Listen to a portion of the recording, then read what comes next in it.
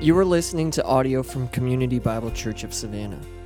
If you would like to find out more information about our church, please visit us at cbcsavannah.com. All right, you guys can have a seat. Thanks. Again, if you're visiting, just a thank you for celebrating this Sunday with us. We are grateful that you would come. For Christians, this is our Super Bowl. I mean, this is it. I know if you're a Falcons fan, you don't know what a Super Bowl win is, but it's a win, all right? It's a win. And so we celebrate the victory of Christ, and that's why we're here. Last Sunday, we were celebrating baptism, and as I was getting ready, and this has come up all week long, so just so you know, I'm just going to put it out there now. So I'm getting ready. It's early in the morning. In my kind of closet there, it's dark. Everyone's kind of sleeping still like usual. And I'm running a little behind, but not nothing crazy. And so I'm getting dressed, and I grab my shoes. Okay, you know where this is going. All right, and so just all right. So I can tell that one's right and one's left. I have two pairs of shoes that I've had since college because I don't like change. And one's black and one's brown, right? Now, if you know anything about me, I'm a pretty simple dude, but I have a couple fashion faux pas that drive me bonkers. Number one is when men wear their belts backwards. It drives me nuts. Yes, there's a right and wrong way. If you want to know, come up after the service. I'll tell you. All right. Number two, men who wear bow ties but don't tie it themselves. If you got to wear a clip-on, then don't wear the tie. You know what I'm saying? That's why God created YouTube, okay, folks? Number three, when your shoes don't match your belt. All right, this is poor fathering on someone's behalf. If you got black shoes and a brown belt, or vice versa, and then your watch, that's the bonus too. Your watch and your belt and your shoes should match. You are welcome, men. All right, for this lesson, this Easter lesson for you. So what happens last week, like a long story short, is in the dark, I grabbed one black, one brown, and I head to church. I got no clue. I'm standing out front 10 minutes before the service. It's bright and sunny. I'm happy. It's a good day. We're going to have baptism. Someone says, hey, dude, you got two color shoes on. I look down. Sure enough. I call my wife. She doesn't answer. It's over. So I'm like, okay, we're rolling with this. Unless I go all barefoot preacher. All because I got dressed in the dark. And this is bothering the whole front, all the ladies in the first three rows, the whole service. They don't hear anything. They're just tilting their heads. Is it the light? I can't tell if it's the light or does he really have, no, he really had two color shoes on. All right? That's what happens when you get dressed in the dark. That's what happens when you cannot see when you're blind. And 2,000 years ago, as Jesus came to the earth, the Gospel of John says, beginning was the Word was with God, the Word was God. And then it says that he was the light of men. He brought light. His life was the light of men. Right? And as he lived on this earth, he proclaimed himself to be the light of the world. You follow him, you will not walk in darkness. You'll have the light of life. I have come into the world that as light so that whoever believes in me may not remain in darkness. This idea of Jesus as light, he did not want us to walk in darkness. He didn't want you with two different color shoes on, right? He came that we might have light and life. And so here's the question I want to ask and answer today. What are you doing with the light? How have you responded to Jesus as the light? Right? Are you wearing two different color shoes? Are you walking in darkness? We're going to look at a text briefly because I don't got a lot of time because we got 3 services. So we're going to move. But we're going to look at a text in John chapter 9. And we're going to see 3 different responses to Jesus as light. And all 3 of those responses are in this room right now. You're one of the 3. And so all I want you to ask and answer today, this Easter Sunday, is which one am I? Because you're one of the 3. Right? This story, this narrative takes place on the heels of something a pretty revolutionary for the Gospel of John. Jesus is in the temple, and he makes this startling statement. He says to the Pharisees, before Abraham was, I am. And that argues not only for his pre-existence, But he doesn't say before Abraham I was. He says I am, because he's alluding to the Old Testament name Yahweh, which is the covenant name of God in the Old Testament. He's basically claiming to be the Yahweh of the Old Testament. So for the Pharisees, the religious leaders want to kill him, and they try to kill him, but he escapes. And as he leaves the temple after proclaiming himself yet again to be God, here's where our story picks up, verses 1 and 2. As he passed by, he saw a man blind from birth. So you got a guy who's never seen anything. He was born, it was dark. He's never seen the faces of his mom. He's never seen the sky. He's never seen the food he's eaten. He's never seen nothing. Which meant he lived a life, it was very lonely, the life of a beggar. Couldn't work, never gonna get married, never gonna have a family, never gonna be supported his mom and dad like a young man was supposed to in that day. Very, very, very dark existence in that culture. And so he's born blind, and they walk by him and his disciples ask Jesus, Rabbi, who sinned, this man or his parents, that he was born blind? Because there was this teaching of the Pharisees. Basically, it was karma, Christian karma. If you're good, good things happen. If you're bad, bad things happen. So somebody did something bad. Either his mama was bad or he did something bad in the womb. That's why he's blind. And the disciples ask him, Jesus, which one is it? His mom or him? Whose fault? Whenever you're going to ask Jesus a question, by the way, don't ask him multiple questions. Just leave it open-ended, right? Because Jesus says none of the above. Verse 3. This thing's not on. There you go. Verse 3. Jesus answered, it was not that this man sinned or his parents, but that the works of God might be displayed in him. It says, neither, none of the above. He was born blind for today, for what you're going to see happen. For we must work the works of him who sent me while it's day. Day is referring to the time that Jesus is here with us on earth. Night is coming when Jesus is going to leave. He says, when no one can work. As long as I am in the world, I am the light of the world. There it is again. He is light. So after answering the question, and this passage is going to make some of you germaphobe mamas really uncomfortable. You hand sandy people, this is going to really, you're really going to cringe here. But Jesus spits on the ground and makes mud. I don't know how much spit's necessary to make mud, but it's not just like a little. And growing up in the church, you saw all the pictures of Jesus. You got your children's Bible, Jesus walking on water, Jesus healing the guy, I never saw a picture of Jesus hawking a loogie. Never saw that one. But here it is. And so he spits multiple times, and he makes a mud pie. And then he takes that mud pie, and the text, the ESV says anointed, but really the Greek word is smeared. It just kind of makes it a little holier when it's anointed, but it's a smear. He picks up the mud, and he smears it on this guy's eyes, and he said, go wash in the pool of Siloam, which means sent. And that's significant because Jesus is the one sent from heaven, and then he's going to send this guy to wash. You say, why in the world does Jesus do it like this? There's nothing holy about Jesus' spit, by the way. Not like holy spit. Woo, they don't have a vial of it in some church in Greece right now. Oh, there's holy spit, right? Why does he do it this way? Because he's picking a fight, in essence. Because he's breaking some laws. He's breaking some rules of the Pharisees. At least 3. Rule number 1 is that you're not allowed to heal on a Saturday. And we're going to find out it's a Saturday. You can heal on Tuesday. You can heal on a Thursday, but you can't heal on a Saturday unless someone's life in danger. His life is not in danger, so he's about to heal a guy on a Saturday. Big no-no from the Pharisees. Rule number 2, this making a mud pie was considered kneading. I know that's weird, right? Kneading mud, but that's what it was considered. It was a rule against kneading on the Sabbath. So his little mud pie is against the rules. And then the third thing is he sends him to this pool of Siloam, which means this guy is going to break the Saturday spiritual Fitbit rule. Pharisees said, get your Fitbit on. You're only allowed to march so many steps on a Saturday. Well, he's going to break the rule.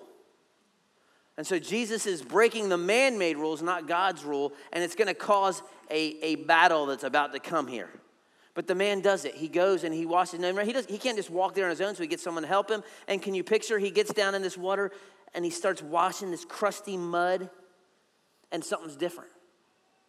He sees, even though his eyes are closed, there's a color or something different, and he opens his eyes, and for the first time, this man sees, right? He maybe sees his reflection. He sees what he looks like. He sees what a person looks like. He's never seen a person. He sees the sky. He sees color. How amazing would that moment be? The joy that was probably there. All his life, he's been in the dark. And people are blown away. They don't know what to do with this guy. Verse 8, and the neighbors and those who had seen him before as a beggar, he's been there for years outside the temple. They say, is this not the man who used to sit and beg? Some said, yes, that's him. Another said, no, it's just his twin. It's his doppelganger. It's just a guy that looks like him. No, he said, and he keeps saying, no, it's me. It's me. He's keep trying to argue. It's me. And no one's believing her. Some people are and some people not. And so they ask him, how in the world are your eyes open?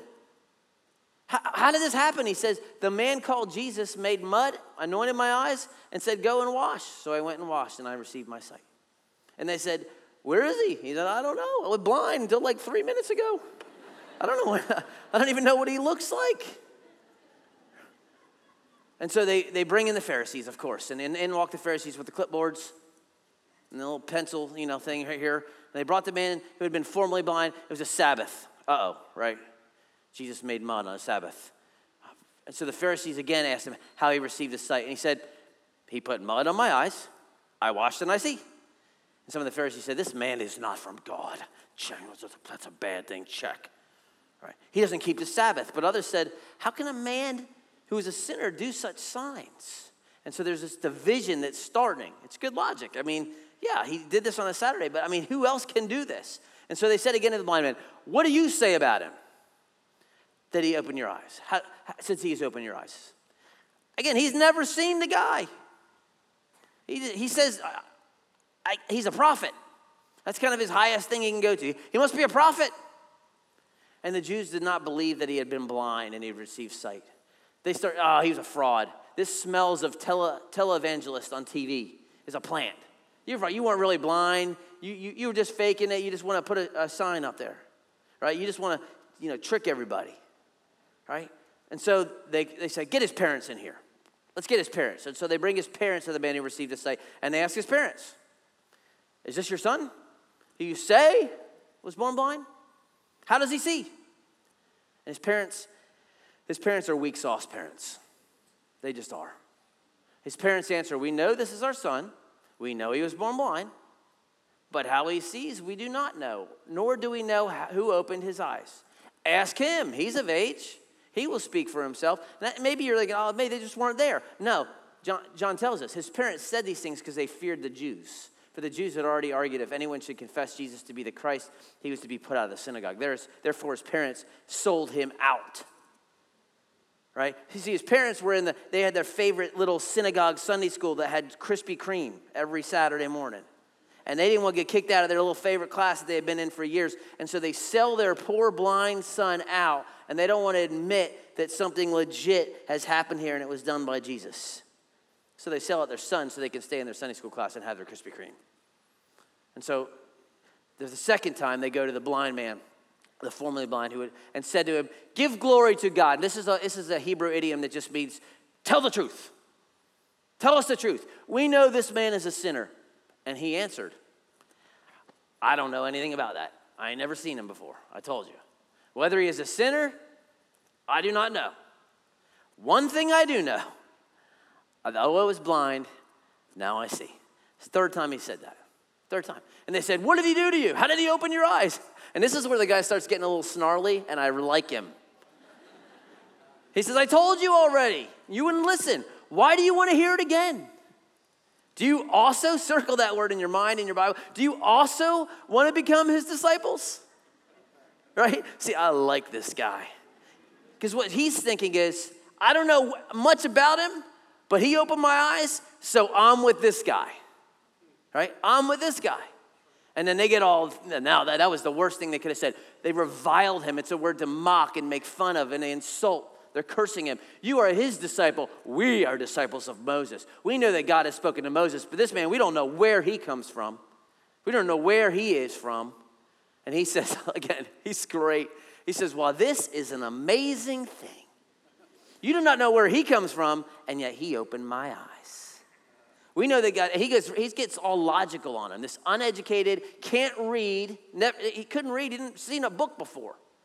Right? We know that God does not listen to sinners, but if anyone is a worshiper of God and does his will, God listens to him. Never since the world began has it been heard that anyone opened the eyes of a man born blind, which is true, by the way. Not one time in the Old Testament was one blind person healed. By the way, that was also a sign that the Messiah would be here, is that the blind would receive sight. Prophet Isaiah. And so he concludes, if this man were not from God, he could not do it. Right? He couldn't do this kind of thing. And they answered him, you were born in utter sin. That's where all they go. They go back to what the apostles asked in the beginning. Remember? Is this guy, was it his fault or his mom? You're just born in sin. And they kicked him out. Isn't that great? He ain't even been seen a day. He's already kicked out of church. They did him a favor. Right? And I love the conclusion here of the text. And Jesus heard they had cast him out. And having found him. Don't miss that. Jesus finds him. Now, he doesn't know what Jesus looks like. So he could be looking for Jesus and never find him because he's never seen Jesus. So Jesus finds him. And he says, do you believe in the Son of Man? That's one of Jesus' most favorite titles for himself. It's a messianic title. It's the idea of God. It's out of Daniel. It's the idea is God becoming man and being king. That's all in there in that Son of Man. And Jesus says, do you believe in the Son of Man? And his response is great. He still doesn't get it completely, but he's listening. He says, who is he, sir, that I may believe in him? You tell me, I'll believe it. You baby see. You tell me who the Son of Man is, I'll believe in him. He says, you're looking at him, babe. That's the NIV. Right? You have seen him, and it is he who is speaking to you. And his response, I believe, and he worships right there. And by the way, Jesus receives that worship. He receives it. It's often been said, oh, Jesus didn't ever claim to be God. Jesus, that is a lie. He multiple times did. And one of the ways he claimed to be God was receiving worship. If he's not God, for him to receive worship makes him a blasphemer. If he's a blasphemer, he's not a good man. So you can't say Jesus is just a good teacher because he received worship. If he's good and he receives worship, he is deceiving people into making him believe he's God. It only is right for him to be worshiped if he is truly God, which he is. And so he receives this worship. And then the whole point of the narrative, the whole summary statement that John gets, Jesus says this, for judgment, and it's the Greek word that means to purpose. The purpose I came was judgment into this world, that those who do not see may see, and those who see may become blind. And he's talking spiritually here, not physically, although there is some physical healing. Some of the Pharisees near him heard these things and said to him, are we also blind? Now, the way the Greek text reads here, it's assumed for them in the question that they're expecting a no answer, the way they word it. So like, we're not blind, are we, Jesus? That's it. That's how they ask it. We're not blind, are we? And he says, yep. If you were blind, you would have no guilt. But now that you say we see, your guilt remains. And that's where we get that he's talking spiritually, spiritual blindness, right? Not just physical. What's going on here? Because you think you see, you are blind. And you're not just blind wearing two different color shoes. You got two complete different shoes. You got a Chaco and a cowboy boot. That's how blind you are, right? If you don't know what a Chaco is, you're probably over 40, all right? But that's the narrative. You got three responses. Three responses to Jesus as light. Let him hit them real quick, right? First one is the parents. The parents. There's no doubt the parents have seen a bona fide miracle, right? They know this is their son. They know he was born blind. I mean, when he was born and they could tell something was wrong, they probably appealed to modern medicine as best as they could. They felt the weight of a son who was blind. This son was supposed to take care of them when they get old and can't work. That's the way that culture worked. And so now that's never going to happen because he's barely going to scrape by sitting outside the temple begging with the rest of the lame people. So they know all well the pain of what it means to be blind. So they know a miracle happened. And I'm telling you, they knew how it happened too.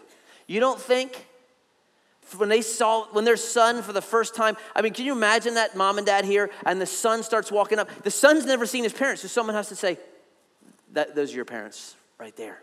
You don't think as he ran to them and embraced them and they said, what in the world happened? You don't think he said, spit, mud, wash, Jesus. You don't think he told them? You know he told them. And everyone had been talking about it. Everyone knew what happened. So they got all the info. They saw firsthand a legitimate miracle. And how do they respond to the light of Jesus? They try to remain neutral. They want to be on the fence, right? All they really care about is what's it going to cost me? If we acknowledge this publicly, what's happened, who Jesus is, what he's done, what's it going to cost me? It's going to cost me my Krispy Kreme Sunday school class. That's for sure. I'm out of the synagogue. I don't know if it's worth that. I'm going to be neutral. I'm going to try to stay in the middle. See, last week when I had my 2 different color shoes on, all the ladies in the front 3 rows and all the guys, most of them saw it, but they said nothing. They just let me suffer in silence, right? I had a few loving brothers come up to me and say, hey, bro, your shoes. I got one of our worship leaders, super gracious guy, I won't say his name, but it rhymes with Rue, who texted me this earlier this week. Go to that text.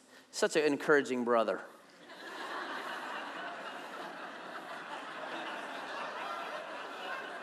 By the way, he doesn't have a real bow tie on. I'm just telling you. Anyway, this is the encouragement we get on a weekly basis at this church. A bunch of people scared to say the truth. Stand up, right? But yet, here's 2 people that know the truth and they want to stay neutral. Some people have seen the work of God. They have heard the gospel of Jesus. They've seen legitimate change in people's lives. They've seen the joy that he brings to different people. They've experienced all this. They have the scriptures. They have all this truth, and they still just want to stay on the fence, right? And stay neutral. They're okay being around it all. I'll come to church. I'll come to CBC. I'll go to Easter. I'll do a little bit of this, and I'll hang out. But there's when there's a call to follow, when there might be a cost, what are my friends going to think? What are my spouse going to think? What are my parents going to think? What's my professors? What are my employees? When there's a cost there, or knowing that Jesus calls us to turn from sin, but I really like this sin. I don't really want to get rid of that right now. Or maybe I'm a teenager, I'm a 16-year-old, I'm a 20-year-old, and I got lots of life to live, and so I'll just put Jesus on the kind of side burner for a little bit. I'll live my life, kind of do my wild thing, and then, when I get kids, when I get a job, then I'll start going after Jesus. It's neutral. It's being neutral. And are the parents here, think about it, are the parents seen as a positive thing or a negative? They are seen negatively. Because neutral is not neutral. There is no spiritual Switzerland. All right? Jesus says himself, you are either for me or you are against me. You're with me or you're opposed. And some people, and maybe this is you, you're like, I'm not opposed. No, I would never say I'm opposed. I'm just kind of indifferent. Jesus would say, if you're not for me, then you're opposed to me. You actually are. Right? You can't just be in the new. In my family, you will root for the Eagles, Phillies, and Sixers. You can't be on the fence there. You're out. This is the way it is. My wife a few weeks ago, she's like, let's go to a game up in Atlanta. I said, okay, I'll look when the Phillies are in town. Oh, we don't need to go see the Phillies. We'll just go. No. I'm not spending money to see the Braves. I'm sorry about that. If I want to see losers, I'll just walk around the mall. I don't. That wasn't in my notes. to be neutral, to be on the fence is to be opposed. To not choose is to choose. That's what it means when Jesus says, I come to judge. There's going to be a dividing line. There's going to be those who fall on this side. There's going to be those who fall on this side. You can't be on the middle, right? To stay neutral to the light of Jesus means you're walking around with 2 different color shoes. That's one response. Let's look at another. The Pharisees. This is the obvious one, right? How they respond to the light. They're clearly opposed to the light. Again, they've seen a bona fide miracle. They know, by the way, that the Old Testament never has a blind man healed. They know that. They know the Bible better than anybody. They know the prophecies of Isaiah that the Messiah would bring sight to the blind. And it doesn't matter how much proof they have. 2 chapters after this, they're going to have a bona fide miracle. Being a born blind being healed is pretty impressive. They're going to see a guy dead for several days come back to life. Okay? That's a pretty good one. Now, I'm not talking about Jesus. I'm talking about Lazarus. And they're still going to deny it. They're still going to excuse it. He's just a televangelist. Oh, he wasn't really blind. They got excuses and excuses and excuses because they don't want to admit who Jesus is. And there's some today still. Maybe one of you here that you're like, the resurrection never really happened. It was a myth. They hid the body, all these things. Resurrection is one of the most validated historical facts in history. I mean, my last year's sermon, I went through multiple proofs. You can go back and listen to it. I don't have time now. Or read The Case for Christ by Lee Strobel. It is verifiable that Jesus came back to life. So why is it that people are opposed? Why is it the Pharisees are opposed? There's really one reason, and Jesus hit it a few chapters earlier. He says, this is the judgment. Light's come into the world, and people love the darkness rather than the light because their works was evil. The bottom line is the reason why people will not respond to the light while they will stay in darkness is because they love their sin, and they don't want to expose it. Light by nature exposes sin. It just does. Right? And we don't like that. I got this closet in the garage. We haven't opened it in like 4 years. It's got stuff when we moved in. I don't want to go in there and see it. That's brokenness. There's books and things that we haven't used it in 4 years. We don't need it. But every time I even get near it, I'm like, ooh, don't open that closet. Don't turn on that light. There's probably, there's zombies in that thing. That's the way people are with their soul. They don't want it to be exposed. They don't want to see who they really are. They don't want you to see how broken. The biggest thing for the Pharisees, and maybe for some here, that keep them from coming to the light is their pride. They think they see, right? Isn't that what they said later? We're not blind, are we, Jesus? They think they see, and Jesus says you're blind because you think you see. Pride is a deadly thing, right? It's the original sin. It's the sin that cast Satan from heaven. Got Satan cast from heaven. It's the sin in the garden where Eve and Adam wanted to be like God, right? Pride will keep you from coming to the light. You don't want to get rid of sin. It's about me. It's about what I like. I don't want to admit that I need a Savior. I don't want to admit that I'm blind and I'm lost. And it's really silly. I mean, if you would have come up to me last week and said, Bill, you got 2 different color shoes on. If I would have said, I don't. You must be blind. Clearly, these are the same. Right? You think you're ludicrous. Or if I said, no, this is just how it's done. The young people these days, they mix and match. As much as I want to convince myself that may be true or that these 2 shoes match, they don't. I can lie to myself. I can try to pretend. But the bottom line is I have 2 different color shoes on. The bottom line is we are broken and sinful and we are needy. Right? Whether you want to admit it or not, whether you want to come to the light or not, but their own statement reveals that they don't. We're not blind too, right? And that's some of us. That's the South. I know I got some issues, but I'm not that bad. I'm a good person, right? I'm a good dad. I pay my taxes this past week. I'm a good boss. I show up to work on time. I love my wife. I love my kids. I volunteer. I coach T-ball. I pray. I'll figure it out. This kind of idea of turning from sin and believing in, no, I think I'm good. I don't need a Savior. I can see. And Jesus says in verse 41, because you say you can see, your guilt remains because you got to come broken. So one of the biggest lies that Satan has told and the South has eaten it up, I said it last week, is that all you have to do is be good. Just be good, right? Be a good person.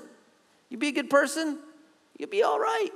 And if you believe that lie, you'll not spend an eternity with your Savior, right? And if you continue to believe that lie, the God of this world will blind you, as Paul says, from the glory of the gospel of Christ. So they're opposed. They don't see. They don't want to see. They're walking around with 2 different shoes on, right? Because they're blind. So you have those who are neutral and those who are opposed, and then you have, obviously, the man who is formerly blind. The guy with the least amount of knowledge. The guy with the least education, right? And what does he say? I mean, he doesn't know hardly anything, right? They ask him, where is he? I don't know. This man's a sinner. I don't know anything about that, right? He doesn't know anything except for, I was blind, now I see. I got that part. And his logic is real simple, y'all. It's very similar to the logic that we have today on Easter. His logic is, I don't know much, but I couldn't see, and now I can see. So he solved my problem, and so I'm hitching my wagon to this guy because I can see. So whatever he says he's the Son of Man, I believe it, right? It's super simple. But it's really, in essence, it's the same logic we have because we are spiritually blind. We are walking in darkness. We got two different color shoes on. We have a problem the Bible calls sin. You were born in sin. You were born blind. And the wages of sin is death. And so because of sin, there is death. That's a big problem. And what we remember at Easter is there is one who came, who lived a perfect life, who died as a substitute for your sin. And then he was risen again. He was declared the Son of God in power through the resurrection. He solved the biggest problem. He solved your blindness. He solved the death problem. And so the logic is he's the only one who ever died and came back. That's my biggest problem. I'm hitching my wagon to that. I am, whatever he says, I may not get it all. I may have gone to public school. I may not have high IQ. I was a PE teacher, but I know this. He came back to life. I'm hitching my wagon to him. It's the same logic. He says, do you believe in me? I do, because you came back from the dead. If he doesn't come back from the dead, I don't believe in him. I don't need to. And by the way, if he hasn't come back to the dead, you should be at the Heritage right now because we are wasting our time. All of Christianity hinges on the resurrection. If there's no resurrection, there's no Christianity because he was just a good dude who came and was real kind. But he wasn't. He wasn't a martyr. He wasn't just an example. He was a substitute. He was the Lamb of God who took away the sin of the world. And he came back saying, it's done. It is finished. I have defeated sin and death. And now I'm hitching my wagon to him. And I believe. That's the response of the blind man. I believe. And so the question, we come back to what we talked in the beginning. Do you believe in the Son of Man? What is your response to the light? Are you neutral? Which means you're opposed. Are you opposed? Or do you believe? Do you believe? See, we all have the same light. We all have the same revelation, right? We all know the story. If not, you've been around here just long enough, you've heard it. It's all about now how you respond to the light. How do you respond? Right, because here's what the great preacher Charles Spurgeon said, and I love this quote. He said, the same sun which melts wax also hardens clay. The same gospel which melts some persons to repentance hardens others in their sins. That's his text. Are you going to respond to the light by letting God melt your heart, or are you going to harden into clay? Are you going to respond to the good news of the gospel with repentance and faith, or are you going to let it harden you and say, I don't need that? See, Jesus doesn't want you with two shoes on, y'all. Two different color. He doesn't want you in the dark. He desires to bring you into a relationship with himself. But you got to come and say, I'm blind. I got nothing. See, the blind man can't do anything for himself. That's how you come to Jesus. You don't say, hey, I got some mad skills and I'm blind, but I can do some things. No, you come empty. And then you got to let him put stuff on your eyes. You can't do it yourself. You got to let him put the mud. And some commentators think that this actually is a picture of the new creation, right? Out of clay, man was made, and so he puts clay on this man, and so he washes, and now he's new. But you got to come blind. He says, you come blind, then you'll see. You come thinking you see, you're going to leave with two different color shoes on. And that's his desire. That's why God has you here today. He offers you a free gift of salvation, just through believing that you're a sinner separated, that you need his grace. And we'd love, if you have more questions about that, to talk to you. We have some folks that'll be in the back hall. You can call the church and set up. We just want you to not be with two different color shoes on. We want you to continue to walk now in light and have life, right? It all comes down to, do you believe in the Son of Man? Do you believe, right? And if you do, you know what the response is? It's worship, isn't it? It's worship. And that's what we're going to do. We're going to worship, not just do song. We're going to go then and we're going to worship. We're going to follow him with our lives, right? And that's what we're going to do. Let me pray, and we will worship through singing, and then we'll go be the church. So why don't you stand with me as I pray? Father, I pray that those here who see, you've opened their eyes, oh man, they could worship in spirit and in truth, that they would follow you. And maybe they've even gravitated to being on the fence a little bit, that you would just show them again of your goodness and how you are worthy to be served and loved and followed. For those who are here that maybe they're just sitting on the fence, maybe they're actually opposed, maybe they have questions, that you would open their eyes to the glory of the gospel of Christ. May your church celebrate, Lord Jesus, that you have opened our eyes, that you have made us see. We once were lost, but now we're found. We were blind, but now we see. We pray it in Jesus' name. Amen.